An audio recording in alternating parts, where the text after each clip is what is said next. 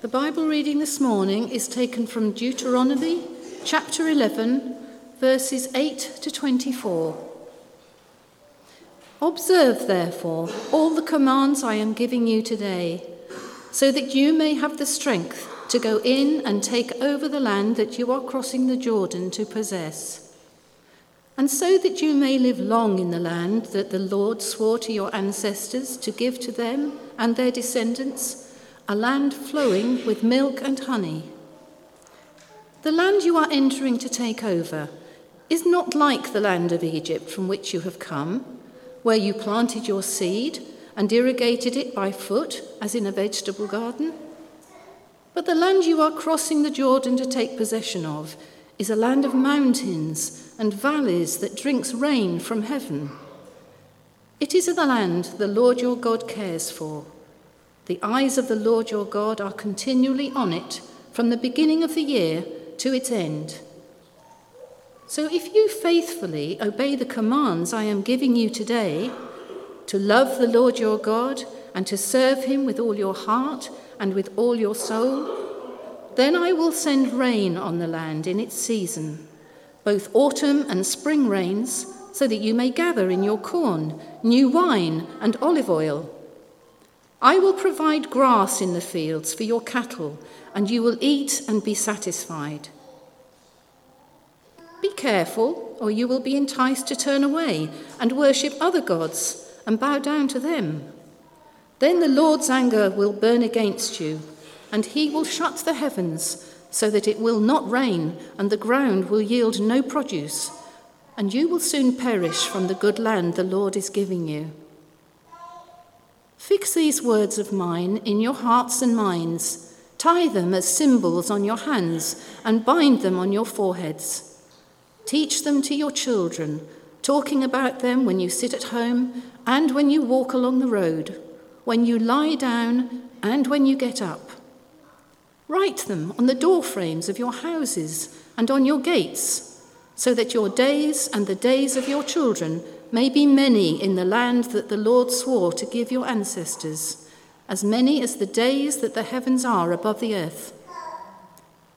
If you carefully observe all these commands I am giving you to follow, to love the Lord your God, to walk in obedience to him, and to hold fast to him, then the Lord will drive out all these nations before you, and you will dispossess nations larger and stronger than you.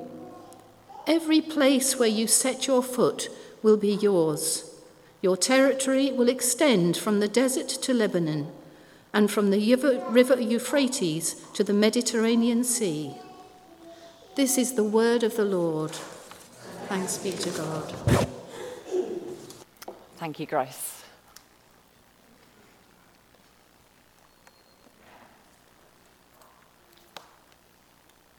I want you to imagine for a moment a world with no rules, with no standards for moral behaviour, a world where everyone is living according to their own moral codes.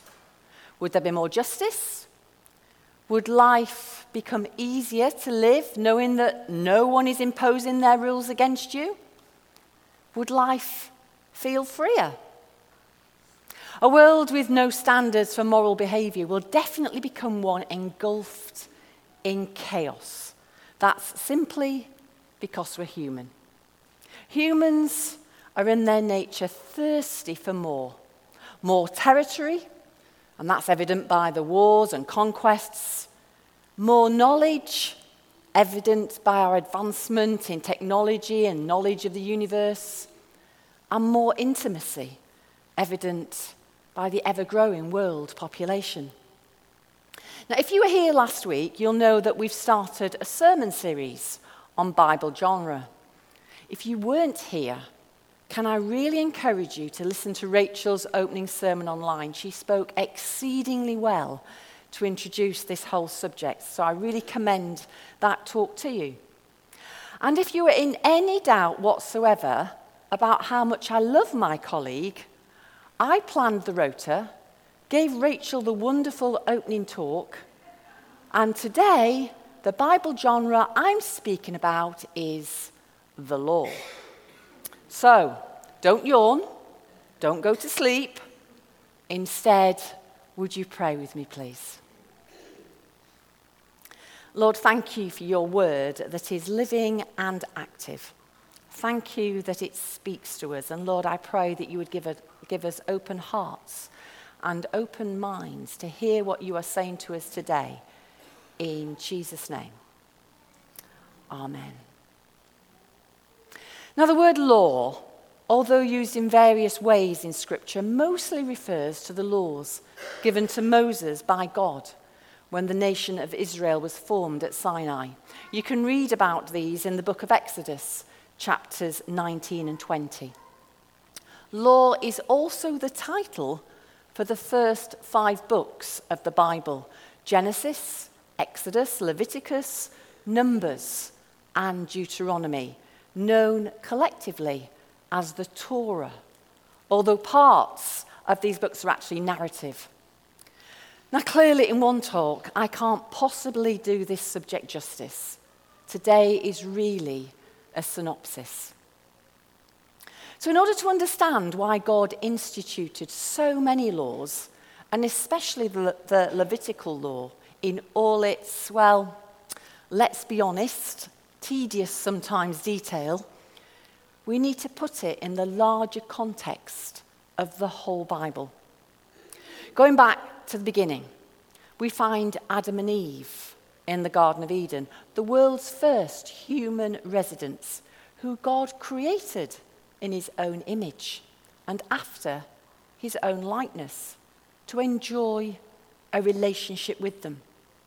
And there was only one rule, one law set for these first 2 people: not to eat from the fruit, from the tree of the knowledge of good and evil. But instead of obeying God, they wanted to be like God, knowing everything.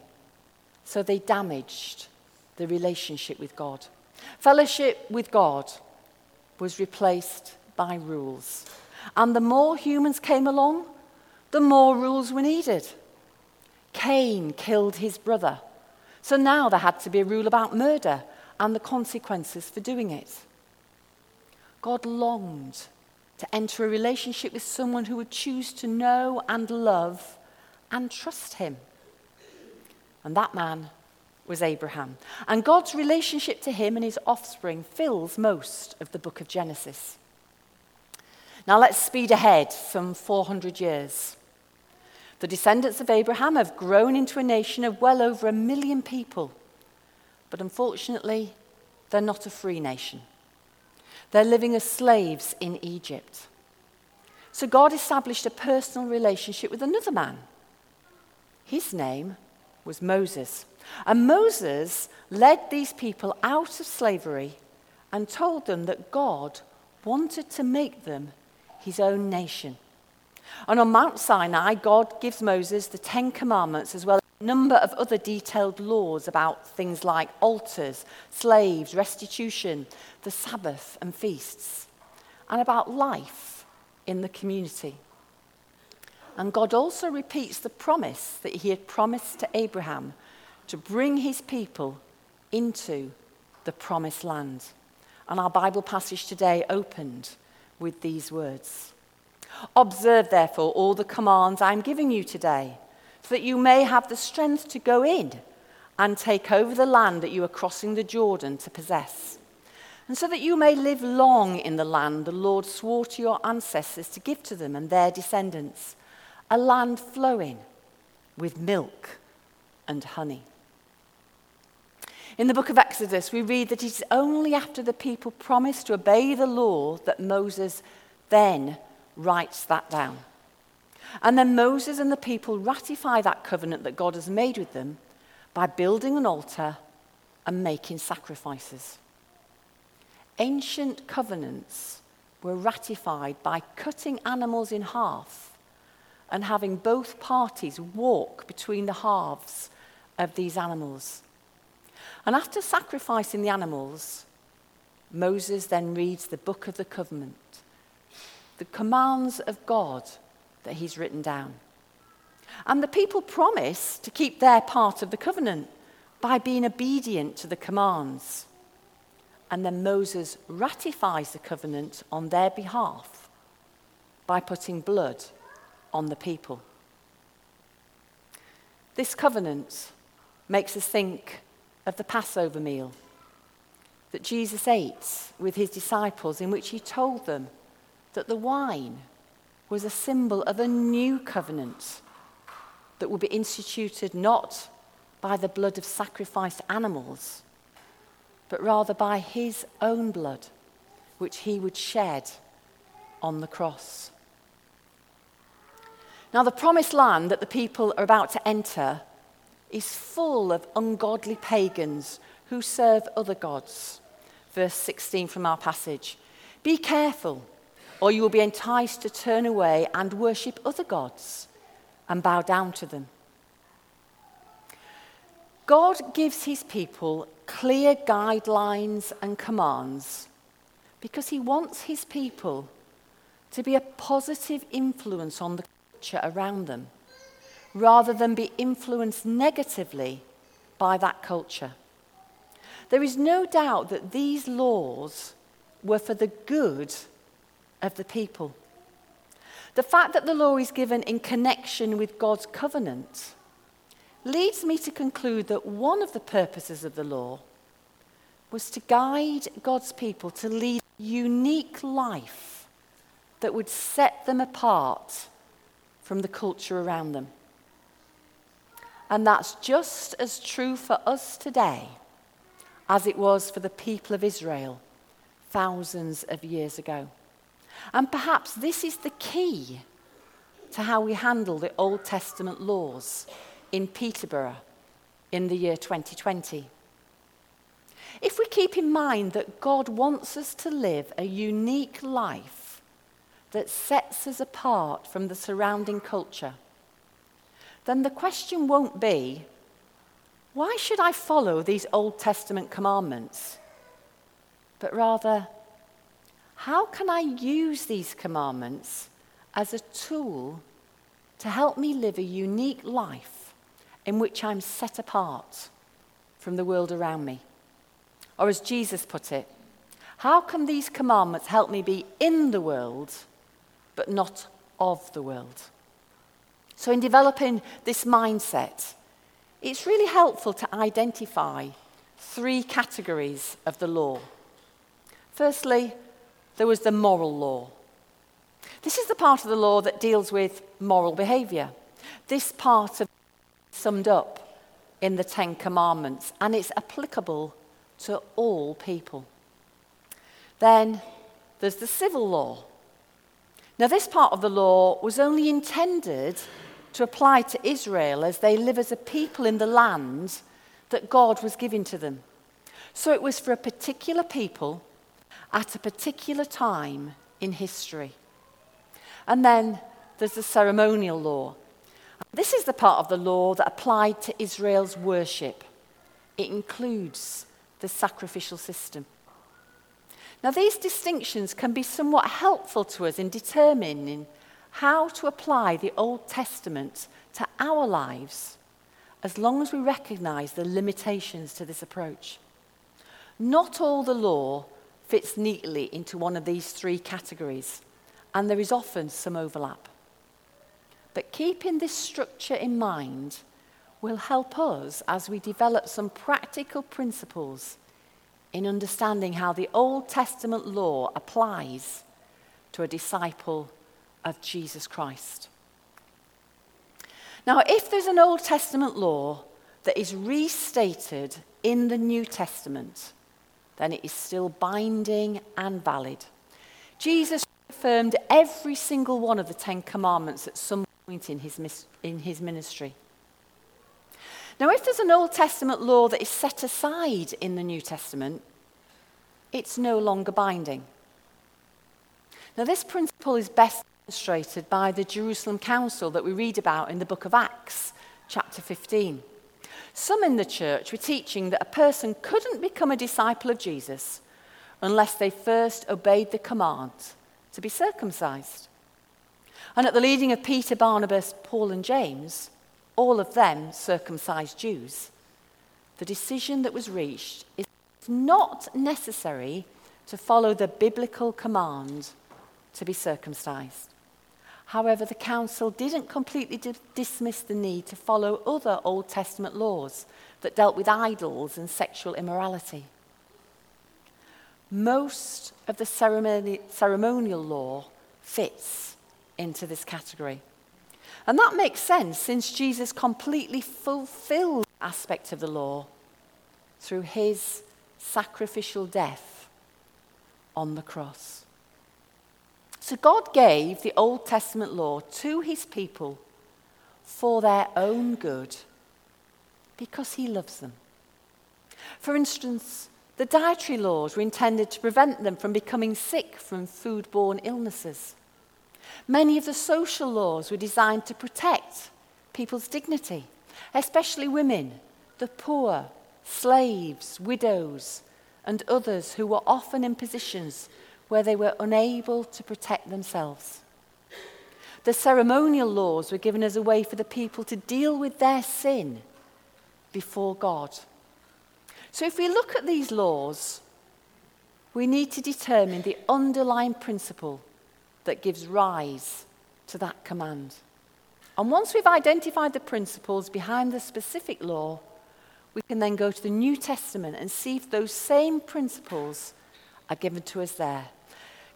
Since the entire Bible is consistent from cover to cover, we're going to find that in almost every case, even if the specific Old Testament law isn't addressed in the New Testament, the underlying principles behind the law will be confirmed in some way there. Reading the 613 laws that Moses was given at Sinai can be tough because most of them were written for a time and culture very different from ours.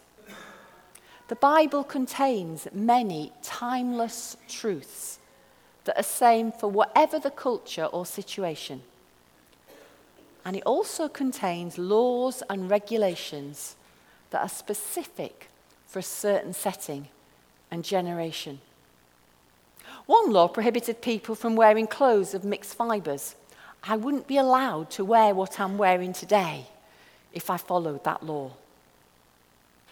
When Jesus said that he had not come to abolish the law, but to fulfill it in Matthew 5, his hearers would have understood him to mean that he came to interpret and apply it correctly.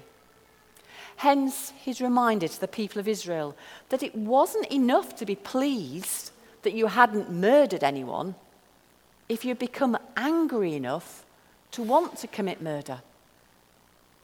Jesus' life in the Gospels demonstrated what God was looking for the law to achieve.